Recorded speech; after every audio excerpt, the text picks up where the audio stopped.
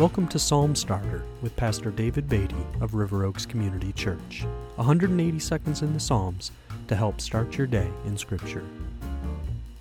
Psalm 46 is a psalm of assurance that God is with His people, even in the midst of national and world crises. It reads, God is our refuge and strength, the very present help in trouble.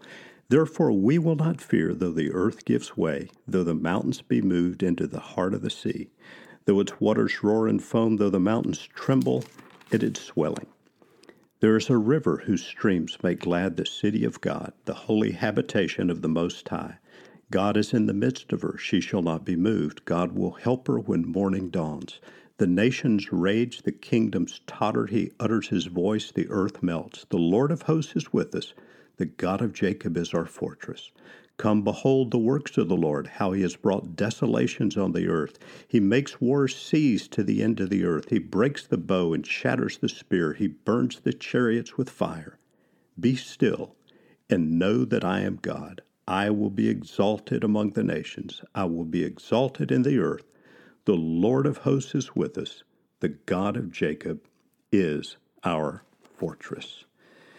This psalm reminds us that God is our refuge, our strength, our very present help, and that we are not to fear regardless of what's happening around us, even when the nations rage and the kingdoms totter, as the psalm says. Twice in the psalm we're told that the Lord of hosts is with us.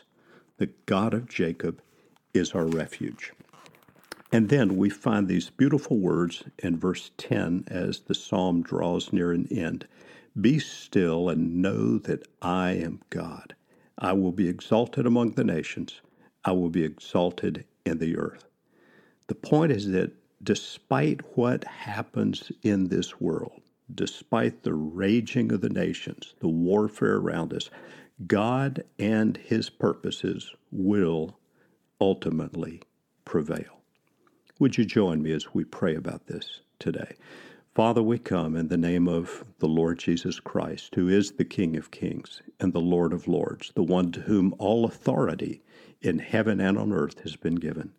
Would you help us today to trust you with our lives, with our well-being, in spite of what goes on around us, and to rest in your assurance that you indeed rule in your great omnipotence over the nations of the world, and let us use our time here on earth to tell others about your saving grace and to give you all the glory that we can. And we pray in your great name. Amen.